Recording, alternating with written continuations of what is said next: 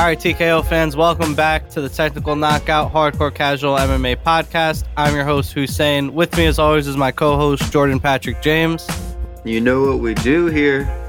We're going to go over the last week's card, Rodriguez versus Lemos, real quick, and then we're going to talk about the stacked UFC 281, break down a few good fights on there, and touch up on a few other fighters that we're excited to see return to the octagon. Stay tuned with us, and let's get this bread. But yeah, so let's break down that last fight card. It was a good one, man. You know, dude, I should have went 3-0. I should have went 3-0. I'm gonna go ahead and say it right now. If we're gonna jump in, they should not have stopped it, and I know exactly what you're gonna say. Yeah, but they should not have stopped it. They should. She deserved to get knocked out. I get what people are gonna say, and like they're protecting her. I'm like, okay, people deserve to get KO'd. They don't deserve the follow-up 2 to 3 shots that follows that. That's the protection and part of it. But getting knocked out, that's a part of the game, and she deserved to be able to fight back from that. Chances are she'd have gotten knocked out, but I think she would have came back and, at least, survived to the end of the round. But yeah, I agree. I think she could have they could have just let it go like 3-4 more punches. We're talking about the main event, Marina Rodriguez versus Amanda Lemos. I feel like the stoppage was a little bit early, especially when I watched the replay.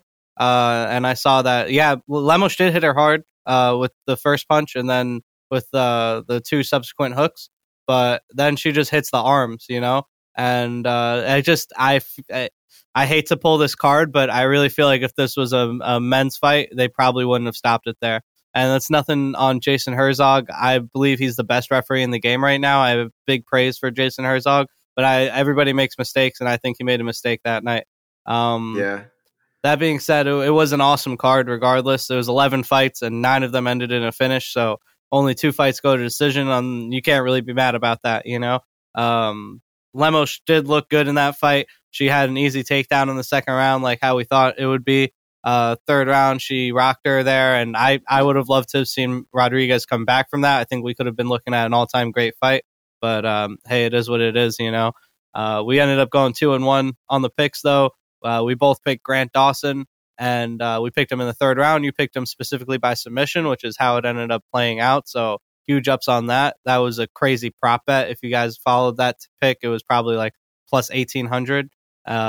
Just the round 3 bet was plus 1,100. So a lot of money to be made on that pick. And then we both picked Magny. Although I thought he was going to win a decision, he ended up getting the submission at the end.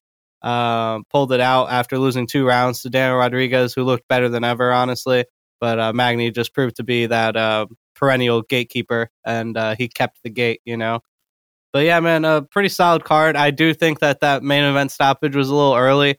I thought Rodriguez was going to come back and win the 4th and 5th, so it sucks, but it is what it is. Well, hey, you know who impressed me? I think you mentioned it either to me on the side or in something else. Grant Dawson, he impressed me. Yeah, man. Yeah, that was one of our picks. Yeah, I do. I loved him at the end where he said, "Hey, I got 6th in state in high school wrestling my senior year, and I just out wrestled the Olympian." Yeah, in reference to I'm like that. That hit me. I was like, "Oh man, I'm about to share this with my kids that I coach." I'd be like, "Hey. You just don't stop and see where you get going. That was fantastic. Yeah, it was a great performance, man. I was surprised he was able to take down Madsen over and over like that. I expected him to wear him down with the striking, if anything. Yeah, it was impressive. I look forward to seeing more things from him. I like seeing Neil Magny win too. That was nice. He's a humble cat. I want to see him do better, but it was a good card. It really was. It was a good card. Yeah, man. With that win, Magny now has the most wins in UFC welterweight history. So the guy's been around for a while and has been active the whole time. So not surprised to see him get that record, but it is awesome to see it on paper, As far as Grant Dawson goes, in retrospect, it's such a predictable fight, Like we were saying in the predictions video, Madsen has a strong first 2 rounds and then falls off a cliff in the 3rd round, and Dawson's a guy that turns it up in the 3rd round and gets a lot of 3rd round finishes. So I wish I would have hammered that 11 plus 1,100 3rd round finish prop, but I made money regardless. But either way, I could have, we could have made a lot more. But hey, it is what it is. That's why you keep playing and you learn the game that way. But let's get down to this new fight card, because this one's a stacked one going in MSG in New York City, so close to home for me. Israel Adesanya versus Alex Pereira in the main event. Super exciting matchup there, but we'll work our way from the bottom up.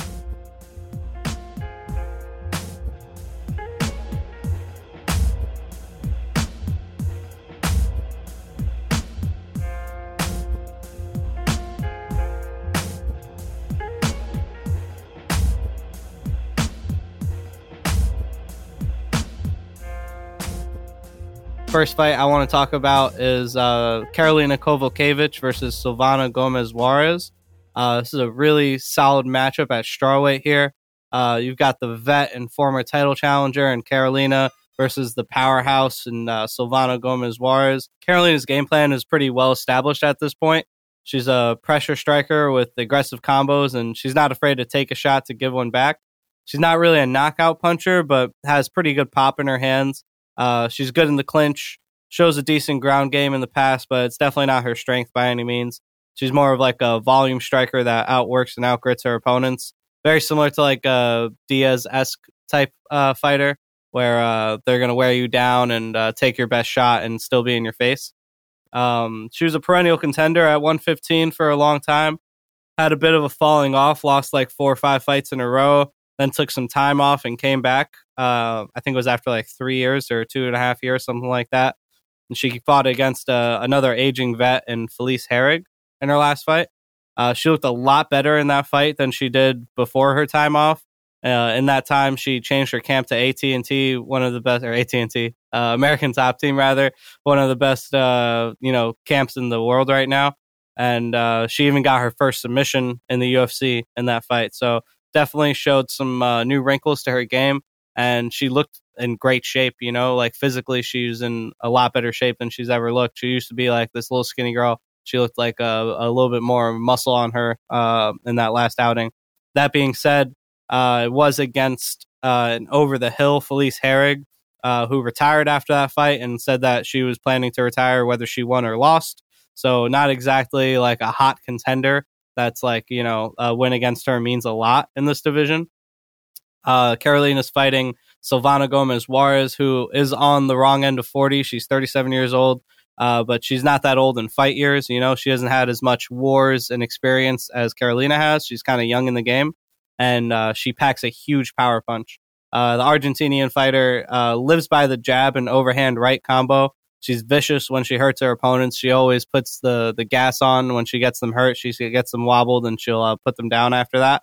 So she definitely has that killer instinct. And honestly, I think she has some of the best power in her punches that I've seen at this weight class. We just saw last week Amanda Lemos with that huge power in her hands. Lemos, the power, it's like surprising from her because she's not that muscular. With Gomez Juarez, it's no surprise. The woman is like she's built. She's got huge arms and a big chest. So she really generates that power for that overhand right from there. And she knows how to set it up too. It's not like she's just winging them. She likes to throw the jab to the body. She throws the jab to the head. Even throw a couple like leg kicks, Dan Henderson style. Like kind of like that shuffle H bomb. So sometimes it is a little predictable, but she's been able to land in damn near every fight she's had in the UFC so far. So she clearly knows what she's doing in there, and it almost always knocks out the other woman or rocks them really badly. That being said, she's shown some really big holes in her ground game. She's been submitted in 2 out of the 3 UFC fights, or it might have been 2 out of 4. But either way, once she hits the ground, it's clear she doesn't have much to say down there. She can hold on, but she's not really somebody that's going to get back up to her feet or forget about her like finding a submission of her own. I think that might play into Karolina's game a little bit because Silvana Gomez Juarez has shown that susceptibility to the grappling before. And Kowalkiewicz is in a camp now that is very good at game planning at ATT, and they definitely can put together an offensive wrestling game plan. It's the exact type of thing that their fighters are known for. Guys like Colby Covington, guys like Tyron Woodley to a certain extent, Mike Brown, the head coach over there, he made his career off his offensive wrestling. So it's a very foreseeable outcome for Carolina. That being said, I don't think Carolina is really somebody that has that tool in her pocket. She could surprise me, but in her whole UFC career, she only has 2 takedowns. And I said earlier she's coming off that submission victory, the first one of her UFC career. But it wasn't because she took down Felice Herrig. It was because Felice went for a takedown against her, and Carolina reversed it. So as far as like my prediction goes, I think Carolina is someone who doesn't have great defense on the feet. Maybe relies on her toughness a lot of the time. And I don't see that really going well against a powerhouse like Silvana. I've got high hopes for Silvana if she can round out her game as far as her grappling goes. I think she can do big things in this weight class. And I can even see Carolina getting the sub if the fight does hit the mat. But I really think Silvana is just going to start hot and chin her. She's always kept her lead hand low. Carolina's always kept her lead hand low. And it even showed up in her last fight, the fight that she looked so good in. Felice Herrig was able to land some hooks in that fight.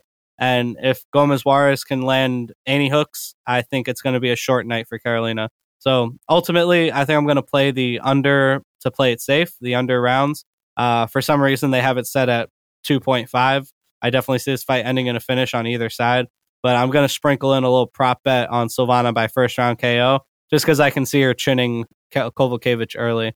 I hope not. I like Kovacevic, but I just think this is a tough matchup for her at this point in her career. What do you think about this one, Jordan? Well, I don't know Silvana too much, and I am always, I'm pretty partial to the Argentinians, but I've seen Carolina, and I've known about her for a while, and I've seen her, and I think she is going under a bit of a resurgence, and I think it would be unwise to underestimate her. That submission, she got her first submission, that might just be a catalyst for her to be like, oh, I can round out my game. You know what I'm saying? Sometimes you need that first fluke knockout to realize, oh, I have power in these hands. So, we might be seeing a more evolved Carolina. I do agree with pretty much everything you said, though. I do think that I think Silvana knocking out in the first round, like you said, is very, it's very possible. I do want to just, as far as for devil's advocate, I'm going to go with Carolina maybe by decision. And I say that she tries to out wrestle her and maybe using that to open up her hands and starting to, because her hands might not be as dangerous as Silvana, but maybe if she's more strategic about it, evolving her game plan, she might be able to open up her hands a little bit more than Silvana and get her catching, thinking about those shots and about worrying about getting taken down and getting submitted, since, she is coming off that first submission. That's something that Silvana now has to worry about. If, it had not gone that way, she'd be like, oh, she can't. So there's no ground game. I don't have to worry about this. Now that adds that wrinkle to Carolina's, arsenal that her opponents have to worry about. So I'm going to go with devil's advocate. I'm going to say Carolina wins.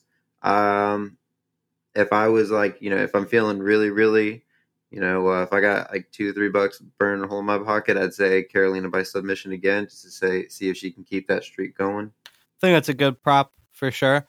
Carolina definitely has a path to victory in this fight. Like I said, she's at a really good camp right now with ATT, and those guys can put on a game plan better than anybody. So she can definitely get it done. She's also very strong in the clinch. Gomez Juarez seems to be pretty big for the weight class, so I don't know if that's going to be a big tool for her in this fight, but it is definitely a factor.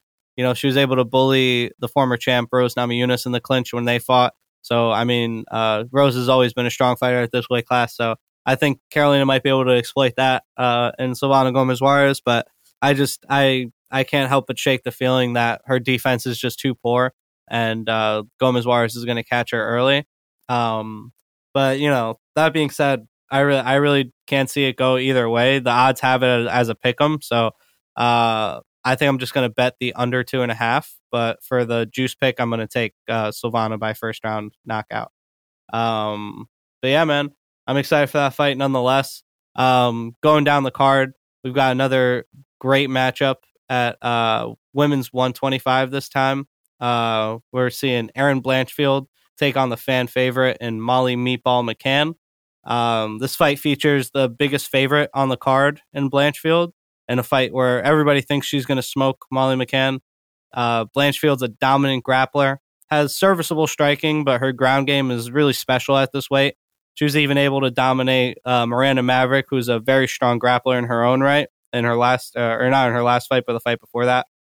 Blanchfield seems to be a real prospect in this division, especially after Valentina showed to be controlled on the ground by both Tyler Santos and, to a certain extent, Jennifer Maia. Blanchfield certainly has the skill set to win rounds against the current champ. Molly has huge power in her hands, good boxing fundamentals, and a lot of heart. She loves that spinning elbow. It's got her 2 stunning finishes in a row now and 2 50K bonuses, so of course she's going to fall in love with that. She has decent wrestling when she uses it, but in her fights where she feels like her opponent is a better grappler than her, she'll just strike with them. But, if she thinks that she can mix in the wrestling, she definitely will, and she'll use that offensive wrestling to win rounds. But I do expect this to play out as a typical striker versus grappler matchup.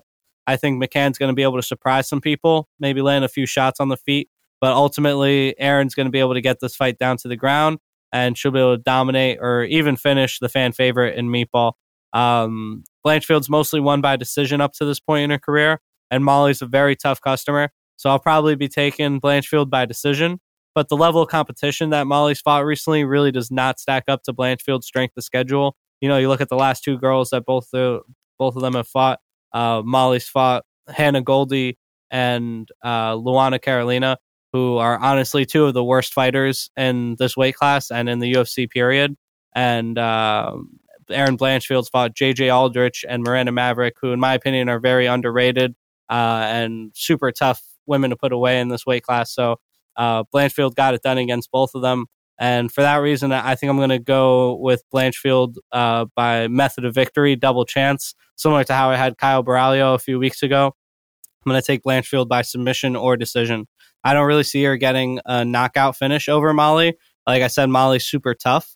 So, if they do get to a position that she can't get out of and she just ends up ground and pounding her, I think, if anything, it'll just open up Blanchfield open for a submission, or that Molly would be able to tough it out and Blanchfield will win the decision that way, a lopsided decision. Similar to the Miranda Maverick fight that we saw last week against Shanna Young, where she just wrestled her over and over and over. I think Blanchfield's going to be able to get it done by that method of victory. What do you think about this one, Jordan? I actually agree with everything you said. I think you're more likely going to see a decision rather than a submission. I think McCann still is a pretty tough customer, but I'm going to take Erin by decision, or at least money line. And then I would say I'll put is there some kind of crazy prop of Molly McCann putting her away by spinning back elbow? I don't think you can bet on the specific strike, but by KO, I'm sure it's a good money prop. If there is, I'd throw $1 on that and be like, hey, just in case, Yeah, you get 3 in a row, right? Yeah, exactly. Sometimes it's a self-fulfilling prophecy going for that hat trick. Yeah, but yeah, money line, I'm gonna go Erin. That would be something to see for sure. It'd definitely be the first time in UFC history that somebody landed that same strike 3 times in a row to get a finish. It's not impossible. Blanchfield was kind of. Just know, TKO fans, if that happens wherever I'm at, I will be losing my mind. Yeah. I think it's the more exciting outcome, McCann is definitely a huge fan favorite, so the crowd is going to be behind her. Even though Blanchfield is the American and they're fighting on American soil, you got to figure the crowd's going to be behind Molly McCann. But yeah, it's not out of the realm of possibility that McCann gets it done. Blanchfield was kind of getting pieced up on the feet against JJ Aldrich in her last fight. But like I said, I really highly rate JJ Aldrich. I think she's a phenomenal fighter at this weight class. Great jab, good wrestling defense as well. And she was able to keep Blanchfield off of her for most of the fight, which is something that I don't think McCann's going to be able to do. Blanchfield did end up getting the submission in that fight, but it was off of a guillotine that she caught in a clinch. So it was kind of like a Brian Ortega-esque finish where it was a standing guillotine.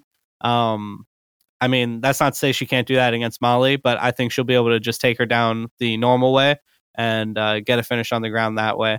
Either way, I think this is a great piece of matchmaking here. Best case scenario, in either scenario, whoever wins, you're going to see a big stock elevation in this fight. either Blanchfield takes out a big name and a dominant performance, or Molly McCann keeps her hype train rolling and takes out a very legit, promising contender at 125. And you got to figure out that's going to put her damn near a title shot, or at least a top 5 opportunity if she gets the victory here. So great piece of matchmaking from the UFC guys. I'm going to have to ultimately take Erin Blanchfield, but yeah, it's going to be a good fight nonetheless.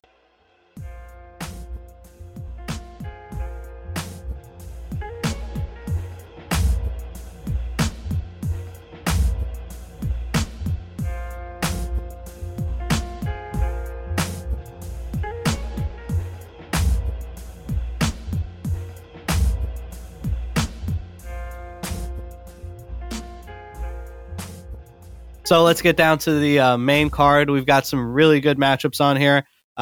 First one we're going to talk about is the fan favorite and the end of a round robin. I'm excited for this one. Yeah, it's going to be a good one, man. We got Dustin Poirier versus Michael Chandler at the lightweight division. Couple fighters that, if you've been a fan of the sport for the last, 5 or 10 years, you've definitely seen and heard their names. We don't really have to tell you too much about these guys, but we're going to do what we always do and assume you know nothing about the two fighters. Dustin Poirier, great striker, volume striker, has a very well-rounded game, good jiu-jitsu when he uses it, but definitely butters his bread with his boxing combinations, his pressure, his pace, his volume. Has good power as well, for sure. Definitely can hit very hard, but not really a first-round knockout kind of guy. Really more of a wear you down and then finish you when you're tired kind of guy. Which can play very well in his strengths against Michael Chandler, who's a front runner by every means. He was a longtime Bellator lightweight champion, so has plenty of championship experience. But Chandler's one of those dudes that will try to smoke you in one round. He surprises a lot of guys with his explosiveness and his power in that first round, and will catch a lot of guys sleeping like that. He does have a great wrestling pedigree that he can rely on in his back pocket, and he's used it to win fights before, so it's not like something that he's afraid to do. In the UFC career, though, he's definitely leaned more into that explosive striker, fan-friendly style. In this fight, it's polishing off that round robin of fan favorites at 155 between Justin Gaethje, Michael Chandler, and Dustin Poirier. Personally, I think that it's going to end up 1-1 on every side, and Chandler's going to get the win on Saturday. I just love him at underdog odds in this fight against Poirier, whose hips have been surgically repaired, and he's never really been great at defending takedowns regardless. I think Chandler might be able to get some success in the wrestling, and if he doesn't, I can definitely see him catching Poirier cold in the first round. Poirier's always been a slow starter, always turns it up in the second and third. But, he lost his first and second round against guys like Dan Hooker, against guys like, Gaethje as well. So, I mean, if this was a 5-round fight, I would be taking Dustin with no hesitation. But I think in 3 rounds, I think Chandler's wrestling and explosiveness will be enough to either get a finish or win like a 29-28 decision. If it does go to the 3rd round, I think Poirier wins that round and may even get a finish in that round. But I'm not sure that it gets there. Dustin's been hurt in the 1st and 2nd round before in his career. And like I said, he's a bit of a slow starter, and Chandler likes to surprise guys with that explosiveness. So I can see Chandler getting an early knockout here, or even wrestling his way to a decision victory. Either way, I'm going to go Chandler money line. I think they got it at plus 180 right now, so pretty good value on that. What are you thinking about this one, Jordan? Yeah, for me, I actually think that. So first off, I am very biased, and I love Iron Mike Chandler. He's one of my favorite fighters active right now. But even putting that aside, I think this is a send off for Dustin, for him being in the top 10 conversation. I think he's always going to be kind of an elite fighter if he wants to stay active and keep fighting. But I think this is like 2 of the guys that are on their way to being those like grizzled kind of vets, and only one of them can really make a legitimate run at the top and maybe dethrone Islam, and it is not going to be Dustin Poirier. I think, just like you said, Dustin's a slow starter. I think Mike's going to come out very strong. I think you're going to see him be a little bit more evolved after, he's had, a couple fights now in the UFC, and he's able to kind of maybe match up his style. He's a very smart individual, so I could see him, starting to, just once you start getting into that competition, I think he's a riser. So I think he's going to be able to take care of it. I think Dustin's going to go out in the second. I think Dustin's going to go out in the second. I think the next fight he takes is probably going to be that money fight against a returning McGregor or something like that. Because he's already Dustin's half in, half out anyway. He's like, I might run for it. I might go to welterweight, or I'm kind of in, or any of that. Iron Mike is like, I'm going for the championship. Like that's my goal. That's where I'm at, and like that's a killer instinct. If you go in like halfway against a guy that is like a killer, and he's like, you're just in the way of something, then that just adds a little bit more to it. He wants a title, so I'm gonna have to take Dust. I'm gonna take Mike money line, and then probably put another like dollar or two on him finishing it in the second. Yeah, I think that's a good bet. I could see him catch him in the first or the second. I'm sure you can get good odds on that because he's an underdog money line, so they probably have really good props on him to win in the first or second round. I agree with you. I think Chandler's going to get it done. I think Poirier might be over the hill at this point. Not to say that Chandler's not over the hill, but I agree with you that I think his skill set might just play into his favor in this 3-round fight, and I could see him catching Dustin early.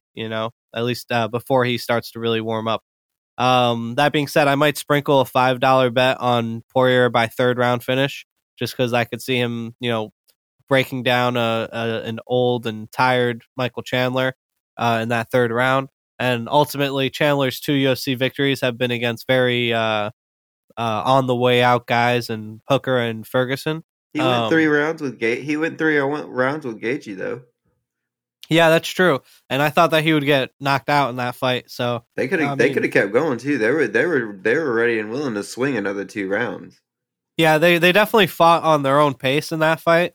Like where they were comfortable just like trading shots and waiting for the other guy to recover before going in for another one. That being said, yeah, I got Chandler in this fight. I think he gets it done either by way of his wrestling or just by catching Dustin cold early. Yeah, it's going to be an awesome fight regardless. I mean, regardless of how this fight plays out, even if it's like a fight of the year contender, like how some people are, picturing it, I really hope that the winner does not get a title shot. I think that this weight class has a lot of really great up-and-comers that deserve that shot more. Guys like Beneil Dariush, even Volkanovski, I think deserves the shot more than Chandler or Poirier. Both these guys have had their shots at the title and lost, so I'd like to see some new blood in that title fight picture. But that being said, if the winner fights somebody like, Damir Ismagulov or Arman Tsarukyan or Rafael Fiziev, and they win that fight, then there's no doubt in my mind that they deserve a title shot. But as it stands, I think their rankings are kind of inflated just off of their name value. So I hope that they don't get a title shot off of this victory. But I got Chandler in this one, getting it done. Let's take a quick break. Hey man, grab you some water. Yeah, I'm going to grab some water, and then we'll jump into the co-main event real quick. Be right back.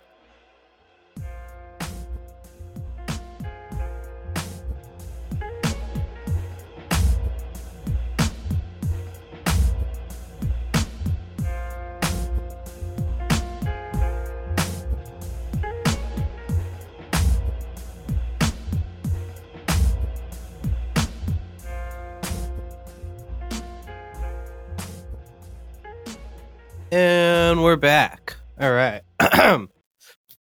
So let's get into this co-main event. An awesome women's strawweight title fight. This is the weight class that we always talk about as the best women's weight class for sure. Leagues ahead of the other 2, or the other 3 if you want to count 145. Women's strawweight has always been a very exciting weight class. You've got fighters like Rose Namajunas, Jessica Andrade, Amanda Lemos and Marina Rodriguez, Yan Xiaonan, Mackenzie Dern, and the 2 women that are fighting in this main event, Carla Esparza and Weili Zhang. Fantastic fighters, both of them. Carla Esparza, the hard-nosed wrestler, American wrestling style, freestyle, or folk style wrestling rather, where she's able to scramble and maintain position. Maybe not the best ground and pound artist, although if she does get to that crucifix or side control position, she can be very dominant from there. Weili Zhang, on the other hand, a powerhouse, very well-rounded game plan, great wrestling defense, great offense in her wrestling when she decides to use it, but she's really a fantastic Muay Thai striker. a excellent left hook to right body kick, and when she switches stance, right hook to left body kick. Great jab. Just a very, polished striking acumen from Weili Zhang, and power in every position. She was able to put away Joanna Jędrzejczyk in her last fight, was able to knock out Jessica Andrade, something that we haven't seen pretty much anybody else do at that weight class. And she did it in record time in like 40 seconds or something like that, something crazy. So, the power is definitely on Weili's side. The finishing is definitely on Weili's side, but you can't count Carla out. She's such a tough and gritty fighter, and she finds a way to win in these fights. She's on a 6 or 7 fight win streak, and that's by no mistake. She's a hard worker fighter. So I think everybody expects Weili to come in and murder Carla. I'm getting big Petr Yan versus Aljamain Sterling 2 vibes from this matchup. Not to say that I'm not picking Weili. I just think people are largely underrating Carla, as they always do. She's a very tough wrestler. Like I said, she finds a way to win. But, Weili has that style that's just very good against this type of fighter. She's a phenomenal anti-grappler. And when she does get to the ground, she's shown a very active guard. I remember in her first or second fight in the UFC, when I first saw her, she fought, I think it was Jessica Aguilar, and Aguilar was getting beat up on the feet, so she took her down. Weili accepted the guard, got a triangle, and started unleashing elbows on Aguilar's forehead while she was stuck in the triangle. She ended up finishing that submission, I think, with a triangle armbar. But when she stands up, you see this this line on her stomach of just blood from like her belly button down. And it's all Jessica Aguilar's blood from eating those elbows in that position. And it was just such a fucking metal image. Like, I was sold on Weili as soon as I saw that fight. I was like, this girl's a monster. Hey, like, this is a family show, Hussein. Yeah, you're right. It was just so vicious, dude. Like, clearly she has amazing striking. And then to have that like ground game in her back pocket, or at least that active guard in her back pocket, just a super well-rounded game from Weili. And she's more than likely going to get it done here, in my opinion. I'm going to take her by finish. I think I could see her catching Carla in a submission at one point. Maybe if Carla's tired and goes for a takedown and gets wrapped up in something. I really do feel like Weili's grappling game is underrated. But the most likely outcome is going to be Weili by knockout. Her power is seemingly unmatched at 115. And the submission's not impossible, but that power has been something that Carla has struggled with in the past. If Carla does win, I really don't see her getting a finish by any means, but she can definitely run down the clock on a few rounds and win a decision that way. I don't see it happening, but, Rose was able to take down Weili a few times in their second fight and win the decision that way. That being said, she was able to use her striking to set up those takedowns, something that I don't think Carla's really going to be able to afford. Her striking doesn't have the same threat as Rose, so I don't know if she's going to be able to set up her takedowns as easy. We might see her diving on the legs a few times, very similar to her first fight, or to her fight with Joanna, where she's kind of desperate for the takedown and predictable in that sense. I think even if the fight does go to decision, the way that the judges are scoring fights these days, where damage is so much worth more than volume or control, it's just a scoring criteria that benefits Zhang's style so much, where Carla is going to need to genuinely dominate grappling in order to win rounds. And with such a strong fighter like Weili across from you, I just don't see it happening. Weili moneyline seems to be the play, because I don't know if she'll get the finish or the decision, but I'm going to sprinkle a little bit on her by finish for fun. This is the biggest underdog I've seen a champion slotted in a long time. The closest thing I can remember was when Juliana Pena won the belt against Nunes, and she was a big underdog for Nunes to get her belt back. Even still, I think they had Pena at like a plus 215 or plus 230. They've got Carla at plus 300 right now. So a lot of people are writing her off. But what do you think, Jordan? How do you see this one playing out? So I'm gonna go ahead and preface this with that. Say I was one of the ones that I really did write Carla off after Joanna took the belt so viciously, and I kind of stopped paying attention to her after that. As I got back into it and start looking back and seeing like some of the wars that she's been in, that's not a fair judgment. If she's listening, I apologize. Don't hurt me. but she's definitely evolved her game. And but with that being said, I think Whaley is going to take her head off. Um, I'm of the mind that Whaley is maybe like two or three, different aspects of her game, tightening up to be able to go on like a GOAT status. Every time I see her fighting, I'm like, she should be like a GOAT. She should be knocking people out left and right. It's just small little things, and I think that you'll see her evolve. I'm gonna call it right now and say you're gonna see her go on. After this, you're gonna see her go on like a GOAT run. I could see Carla. I get what you're saying. I could see Carla maybe grinding out a win if this was a 3-round fight. But Yeah. I don't think Carla can get 5 rounds in Whaley. I don't think that she's going to be able to keep her down for 5 rounds, and I don't think that she's going to be able to, not get hit for 5 rounds and not get that power shot like you were saying where Whaley has, because she's strong and she's already pretty strong anyway, so she doesn't have to do too much to develop a good takedown defense and keep it on the feet, and put Carla in a situation where she is clearly outmatched in the striking and power striking department. Yeah. So I'm gonna go with Whaley by knockout. Probably, uh, I said 2 to 3, but I'm probably gonna go over 3. But I'll go Whaley money line, and I'll probably put a little bit on it going over 3 Whaley by knockout. Yeah, I like that. I mean, I could see her wearing down Carla, like you said, and Carla being desperate for those takedowns and just getting stopped on the feet from the power striker. Um, I think I could see it happening kind of quick, honestly. I think Whaley might be able to get it done in the first or second round. And we see her get that second round knockout like she did against Joanna, but against a much less seasoned striker in Carla Esparza. I just don't really see a path to victory for Carla in this fight. I mean, that's not to say that there's no chance. Everybody has a chance. It's MMA. But I think she really does need to grind her out. And I don't even think the judges really score that wrestling heavy game plan as well as they used to.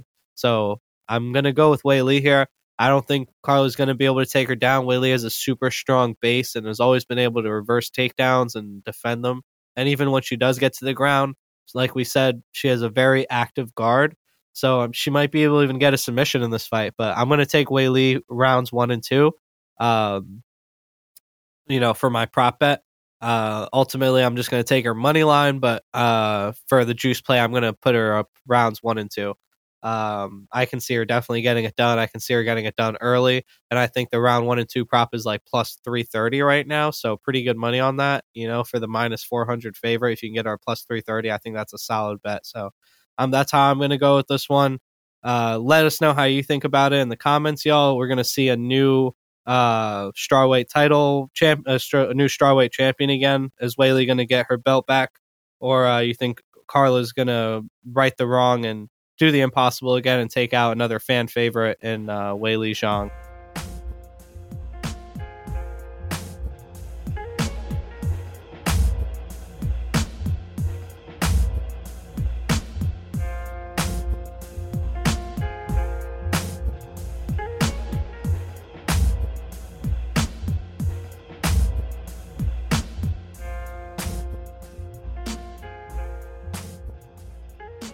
And we'll get into this main event, man. This main event is looking fantastic. Just a phenomenal matchup. It's interesting for sure. Yeah, I want to hear what you think about this one, Jordan, because this one is it's a storybook fight. The way it really is. It's because I started looking up like a couple of the things popped up on my YouTube where like the Sean Strickland interview where Alex was there, and then like he's talking the whole thing, and it's like there's like a whole backstory behind this whole thing. But I think it's gotten to Izzy. I think that he's really gotten shook by this whole thing with Alex Pereira having 2 victories of him in a combat sport and getting knocked out, and then having him come at him in this other sport that semi-related, but he's been able to form forge a near GOAT status for the middleweight division. And then you got this guy that comes in and tears through these people, and then he's got that 2-0 victory on the back.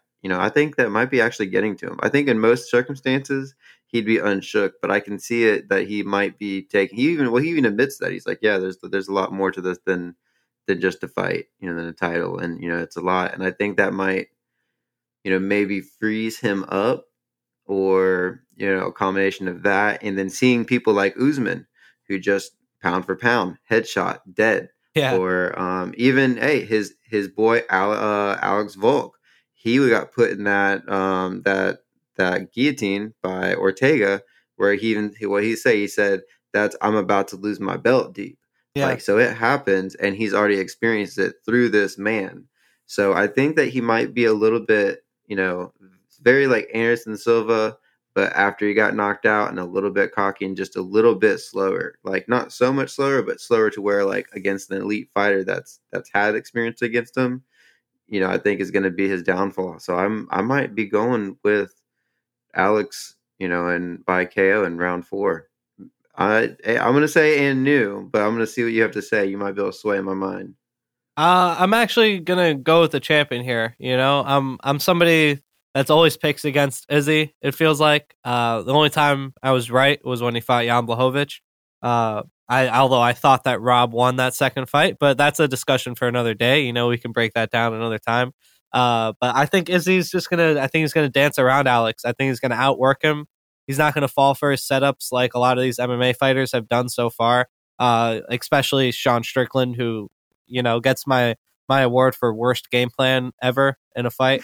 In that fight against Pereira, because we've seen Strickland use his offensive wrestling before, and Pereira's looked completely lost on the ground in every UFC fight and every MMA fight he's ever had. So, I just assume Sean Strickland's like that drunk uncle that just happens to like stumble into a UFC event, and they're like, "Hey, pretty much, like, yeah, you're hopping in." Yeah, like, pretty right. much. He was like, I could knock this guy out. Yeah, let's go. Okay. Yeah.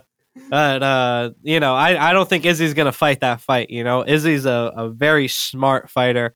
He knows how to win these fights. He always finds a way to win, and he's always very measured in his attack. I don't see him getting goaded into that kind of like. But brawl. what if he doesn't have to be goaded? Yeah. What do you mean? You think Alex is like in his head right now? No. I mean, like, what if Izzy's trying to go for the knockout? What if he's not trying to go for the win? He's going for that, like, try to put a stamp on it. Yeah, I mean, 0-2, you're 2 down against the guy. He beat you in a really close one, which you obviously feel is like it's one thing to like lose one very close one in one way, but then you lose 2 where like it's like, oh, you can be like, oh, they were both really close. It's like, yeah, but one you got beat, and the other one you got like knocked out. Yeah. Like, so you like, he might want to be able to put it like a definitive, like, hey, you're not on my level, go to the back of the line. Yeah, I think he definitely wants to put a stamp on the performance, but I don't think that's going to get in the way of him winning, because I think Izzy's one of those guys like Anderson, or like even to a certain extent somebody like who's that champ that was playing it safe for a while? George St. Pierre. Yeah. George St. Pierre would, like play to his opponent's weaknesses rather than play to their strengths. He's not like a John Jones guy who's like, I'm going to beat you at your game. You know what I mean? Like, I don't think Izzy's going to let his ego get in the way. I think he takes the W more than anything more serious, So well, I think.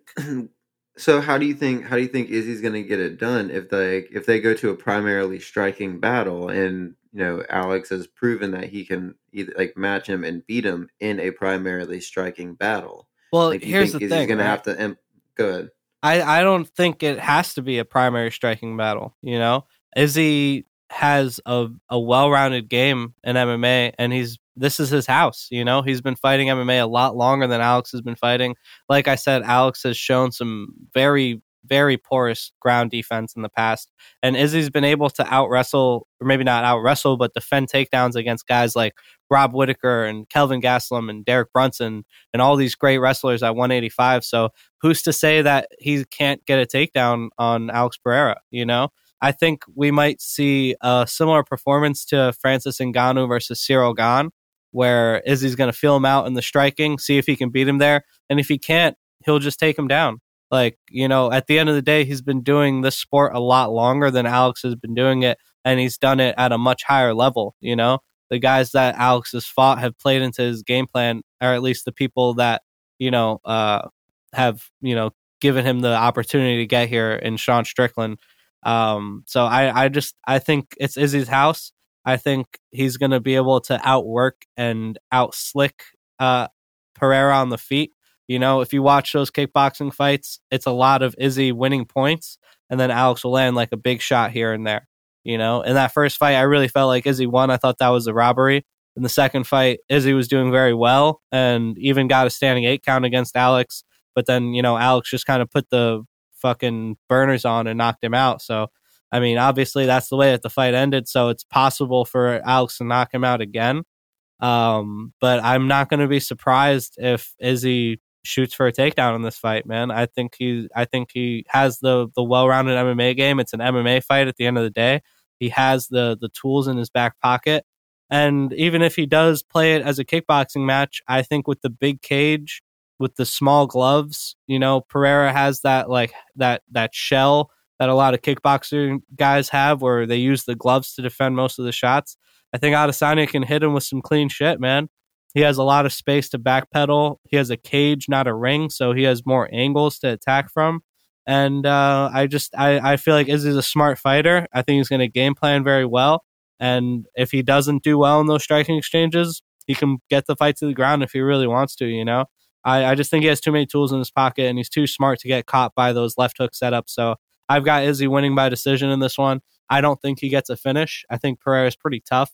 I think Izzy's going to get it done, man. I think this the more proven dude, and just like I said, really doesn't give a shit if the crowd doesn't like the fight. He just wants to win. We saw that in that Cannonier fight. We saw it in the Whitaker fight. He doesn't care about what the crowd thinks. He cares about what the judges think. So I can see Izzy finding a way to win in this one and getting that decision victory. That being said, it's possible that Alex knocks him out. He might just have his number, right? If he does get it done, I could see it happening in the first 3 rounds. I think as the fight goes on, it's going to play into Izzy's favor. You look at the kickboxing fights that Pereira's had, and, a lot of kickboxing matchups are 3 3-minute rounds, or at the most 5 3-minute rounds. And at the end of the day, that's maximum 15 minutes, So Pereira's never even really been in a 25-minute fight like that. And Izzy's been there multiple times. So if it does get to that 4th and 5th round, I think Izzy's going to break away at that point. And if he can win one of the first 3 rounds and then just win that 4th and 5th, that's it. That's all he needs, 48-47 Israel Adesanya. And still, that's how I'm seeing this fight play out. But I've been wrong before. I'm not even a huge Izzy fan. Odds are pretty close. Yeah, odds are pretty close. They got Izzy at like a minus 180, I think, right now. So you can get some value on Pereira by knockout or Izzy by decision if you like that pick. They have like a prop bet on like method of victory double chance alternate. So it would be for Pereira to win by knockout or Izzy to win by decision. I think that's like minus 200. I think that's a good bet too. But I'm going to ultimately just go with Izzy money line. I think he gets it done probably by decision, but he might get a late finish. But I do think it's going to be by decision.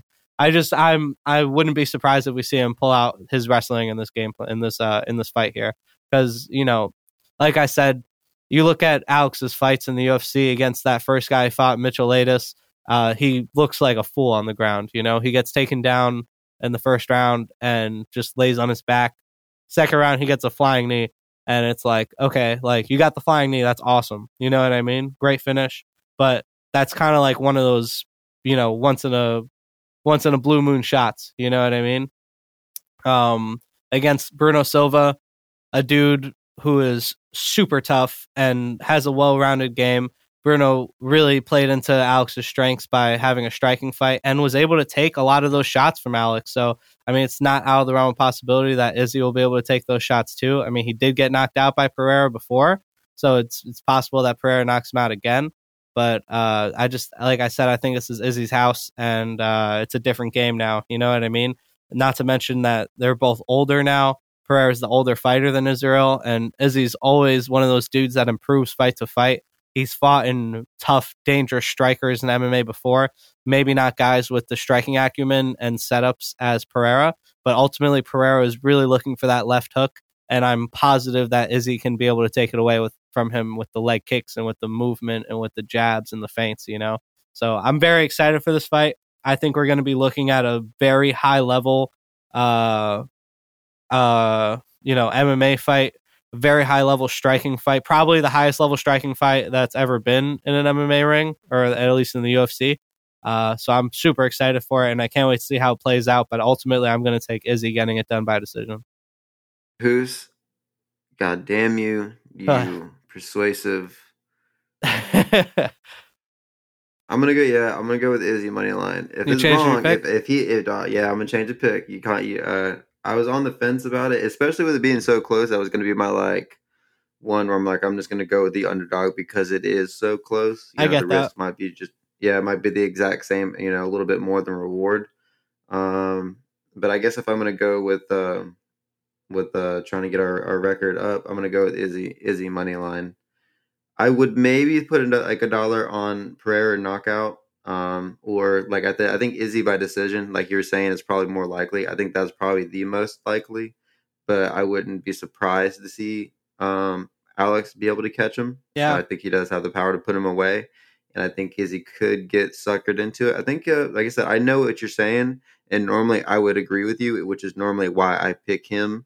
But this is one of the few times that I'm not picking. I don't really want to pick Izzy, for the exact reason. I think he could get very uncharacteristic in this fight.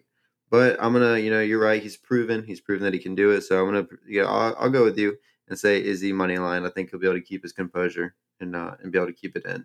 Yeah, I mean, I think it'd be better for the division if Pereira wins, because ultimately I'm a huge Robert Whittaker fan. And Robert Whittaker would wrestle a hole in Pereira's legs and chest, He would just put him into the ground and grind him into dirt. And I mean, I think that's probably not something that Israel can do to that T. But if Pereira does get the victory and they make the Whittaker Pereira fight, I'm taking Whittaker all day. That being said, I just feel like it's a little too quick. I love the storyline. The guy only lost a couple times in kickboxing, and 2 of them were to the same dude in Pereira. And now he comes to MMA, he dominates, becomes a champion, has a long reign, and Pereira switches his whole sport, goes to MMA, does well, and gets 3 fights in a row in the UFC. Now he's hunting for that title against Adesanya. And it's just it's one of those storybook fights, you know what I mean? That being said, this is real life. And it doesn't always work out how the storybook wants it to work out. I think Israel is going to get it done.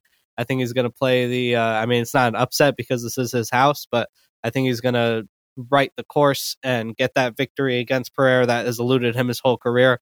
And I think it's probably going to be by decision, but we'll see how it plays out, man. It's a very exciting fight, super high level matchup on the feet. Both of them are, very well versed in throwing feints and setting up their strikes, setting up their power shots. But regardless, it's going to be really exciting, man. I'm really happy to see how it plays out, especially at Madison Square Garden in a huge ring and a huge crowd. It's going to be great, man. What a night of fights to look forward to,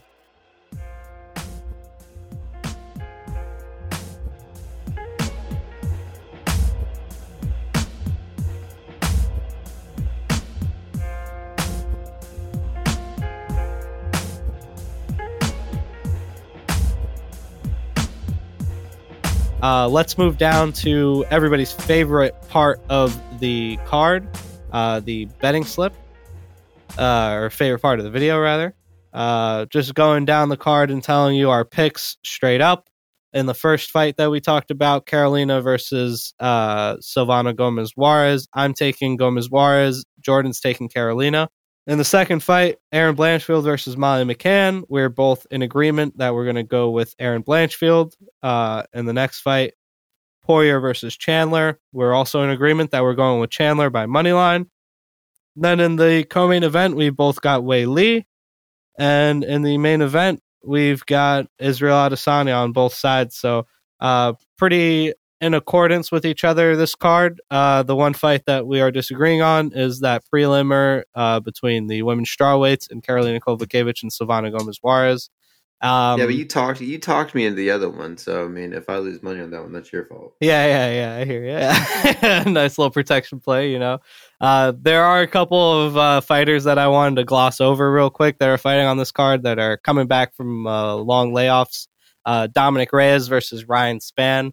It's going to be a super interesting fight there, but just an offensive meat grinder in Dominic Reyes versus another one in Ryan Spann. Ryan Spann's shown some defensive capabilities or susceptibilities rather, so I could see Reyes getting it done in this fight. He really needs the victory here. He's coming off of 3 losses against 3 dudes that are super strong in this weight, and all title holders at one point, and John Jones, Jan Blachowicz, and Yuri Prochazka, also guys that names all start with J. So he's getting a break here against a guy whose name starts with an R, who's never held a belt in the UFC. So a little bit of a step down for Dominic Reyes, and we can hope that he gets it done. In my opinion, at least, I think he's a great guy, and I'd like to see him work his way back up to the title if possible. The other fight that I want to gloss over real quick is a potential sending off to the glue factory for Frankie Edgar, my favorite fighter of all time, bar none, Jersey boy, and just a great representation for heart and determination in the sport, resilience, He's coming into this retirement fight against Chris Gutierrez, another guy that's trained out of Jersey in the past, out of Jersey City. So a lot closer to home for me than I'd like it to be. Chris Gutierrez is a great fighter, great leg kicks, great power in his shots, a little bit of a slow starter, usually gets a second or third round knockout if he gets it done. And Frankie Edgar, the book's been wrote on him, awesome offensive wrestler, volume striker, and just heart and determination and grit for days. I'd love to do a career retrospective on Frankie Edgar after this weekend because this is going to be his retirement fight. Just a storybook career that I'd love to go up and down through with you, Jordan, if you've got the time. Man, dude, I got all day. I got all day for Frankie Edgar. Yeah, I hear you, man. I do think this fight's not going to end up great for him. I've got Gutierrez probably knocking him out in the second round. Hey!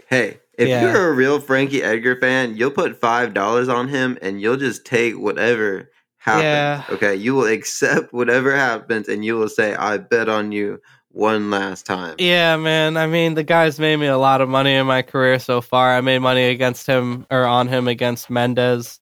I made money on him against Yair Rodriguez, Cub Swanson both times. But it's just, I just think it's done for him, man. Like he said, he's retiring at this point. Prime versus Prime. This is a matchup that he takes very easily, but it's just not his prime anymore. The guy's like 41 or 42 now, and just can't seem to really take a clean shot. And Cruz Gutierrez is one of those guys that finds the clean shots a lot easier than expected. So I'm gonna have to go with Gutierrez there. It pains me to see, but I'm gonna gear up for some heartbreak. I think Frankie Edgar's gonna have a good first round. I think it's gonna look like the Michael Chandler versus Tony Ferguson fight, where we're like, hey, maybe he's back, and then he just gets chinned in the second round, and we all have a nice wet pillow to go to bed to tonight from crying into it. So hopefully that's not the outcome, but that's what I'm picking if I'm gonna take a bet on that fight.